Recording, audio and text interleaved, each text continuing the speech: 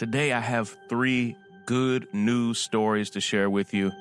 You know, sometimes I have to bring serious, heavy news of injustice and so many things that are in our problematic world. But today, I have three different bits of good news to share with you. First and foremost, it appears that Trump is about to be impeached. This is Sean King, and you are listening to The Breakdown.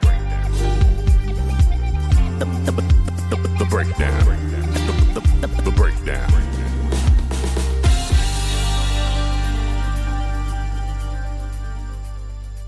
Today is Impeachment Day. I am right now looking at Twitter. The number one trending topic on Twitter is Impeachment Day. Number two is Merry Impeachmas. I don't know where people come up with this, but it is, as much as I laugh and call it good news, it's a serious matter. I do think, without any hesitation, I do think that Trump should be impeached for what he did with Ukraine, attempting to basically force their president to announce that he was investigating Hunter and Joe Biden, trying to basically sully the reputation of his political rivals, and using foreign aid to do so. For months on end, the Trump administration held foreign aid that had already been approved and voted on by a bipartisan group in Congress. And so today, Trump is going to be held accountable for it. And this is hard for Trump because for his entire life, he's hardly ever been held accountable for anything. And even when he is held accountable, you may remember just days before he took office, he was forced to pay out a $25 million settlement for defrauding people in Trump University. That's our president, your president. Also, just a few months ago, the Trump Foundation was basically forced to shut down for fraud and pay out millions of dollars for people that they had defrauded. And basically, the state of New York found that it was hardly charitable, that they were saying they were doing things with their donor dollars that they weren't actually doing. And so even in these moments where he is, I have to put parentheses around it, held accountable, there are very few public consequences for him. And in so many ways, he's, what we call Teflon Don, where no matter what you throw at him, it just kind of slides off, even when he has to pay a fee or is held accountable. I've said this many times before. I think Trump was very much in tune with that reality when he said, now I think nearly 4 years ago, that, hey, I could go out on Fifth Avenue. And if you're not from New York, you know he lives right off of Fifth Avenue and Trump Tower. Hey, I could go on Fifth Avenue and shoot somebody, and my supporters would still be with me. I think he knew that to be true back then, and I actually think it is true. I think that people in his party don't care about the corruption. They don't care about the lack of humanity, ripping children away from their parents. They don't care about any of the problematic things that he has done, that he continues to do. They're in his corner.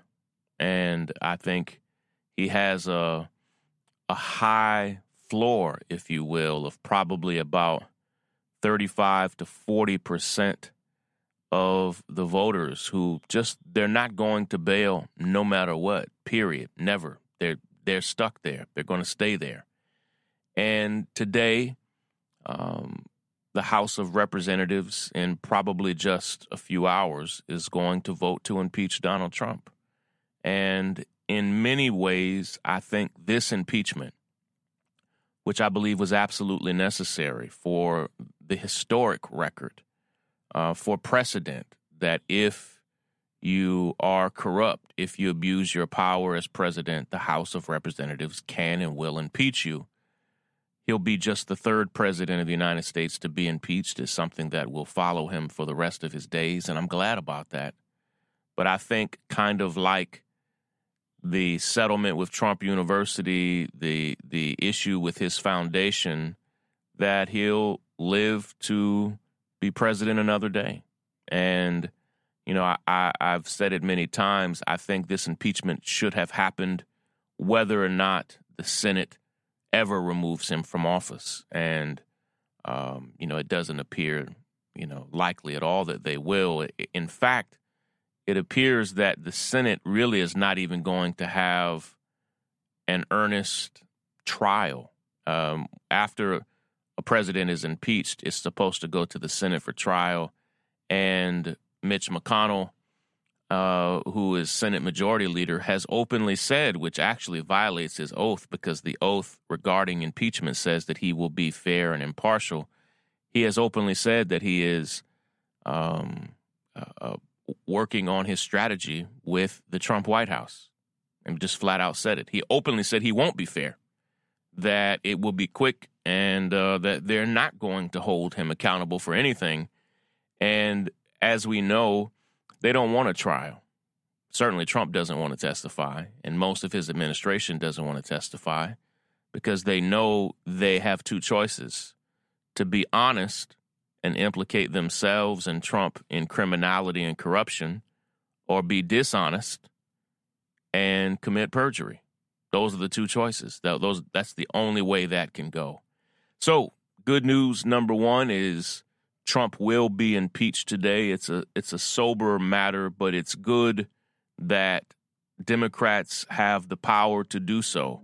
I wish Democrats had a strong majority in the Senate to remove him from office, but we're not there yet. So let me tell you about the next good news story. Break it down. 3 days ago here on the podcast, I told you about that horrible story in Vance County, North Carolina, of the 11-year-old boy who was brutally and horribly assaulted by a police officer there. Yesterday, I was able to share, and I say good news, it's a form of justice.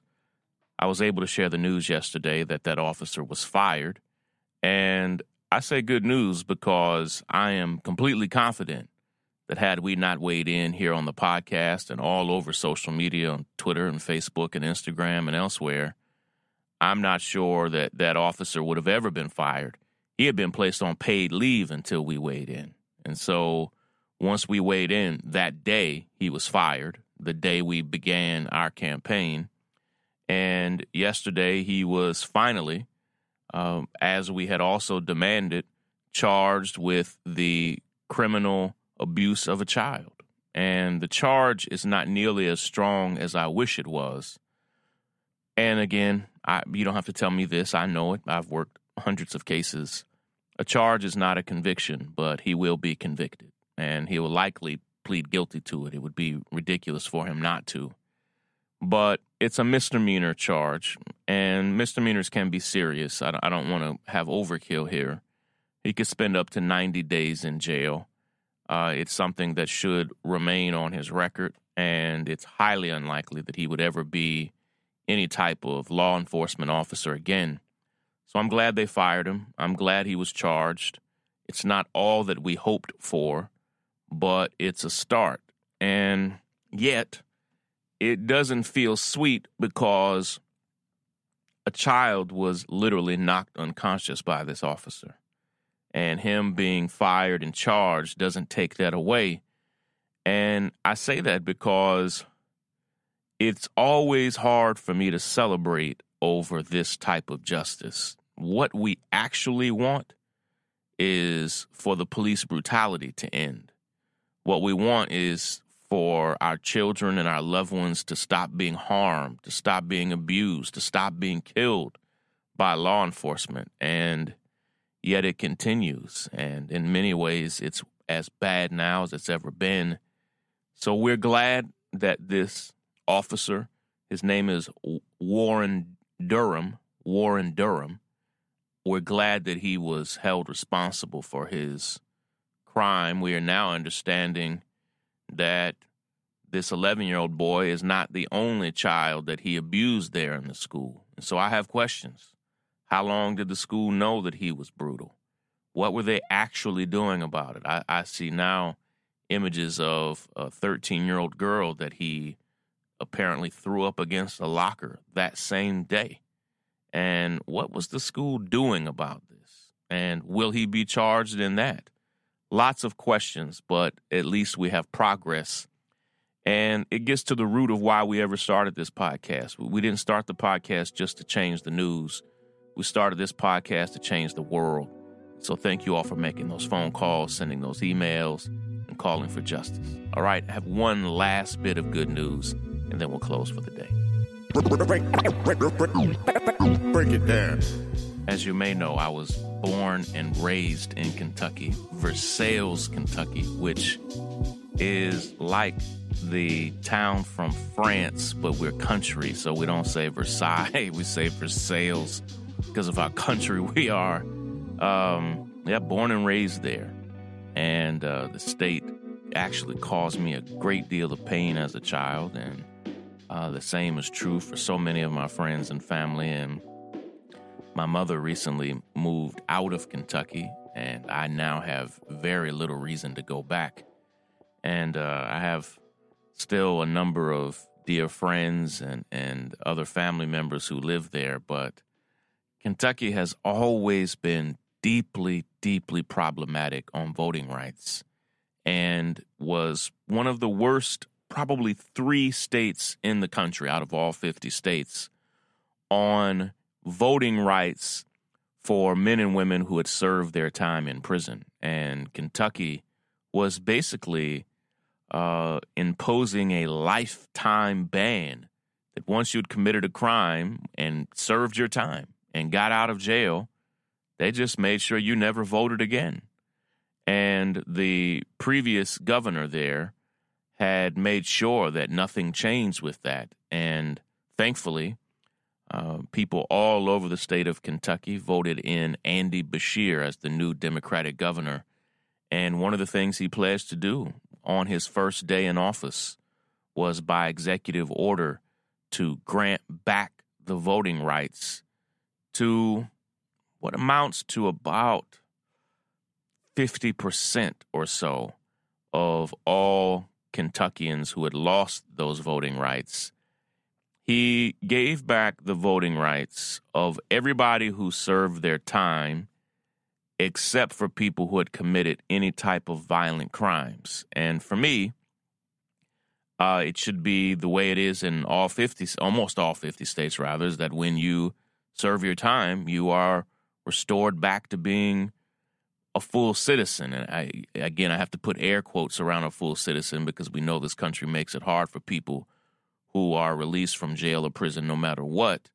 But what we see is something problematic where all over the place when it comes to restoring the rights of the formerly incarcerated, we see that there always has to be an asterisk next to it because they are not restoring them to people who committed so-called violent crimes. And I have to say so-called because sometimes people who are convicted for violent crimes, it's not normally what you think. And I'll try to unpack this on another episode. But if you served your time 5, 10, 15, 20, 30, 40, 50 years in prison and you get out, you should be a full citizen. You just did the price. You just paid the price for the crime. And normally the truth is you paid a mega price, a super price. And so when you get out, it's actually best for everybody.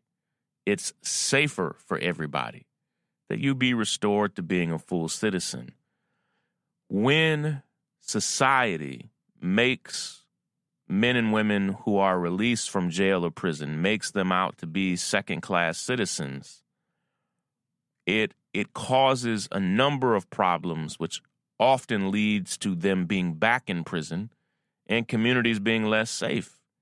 We need them to be fully restored. And I know that may not be easy for everybody, but we don't have the right to make people continue to pay for crimes where they've already paid the price. And so thank you to Kentucky Democratic Governor Andy Beshear for restoring the voting rights to 140,000 Kentuckians. I'm proud of him and proud of everybody who fought so hard to make that happen. break it down. The breakdown. The breakdown. The breakdown. The breakdown.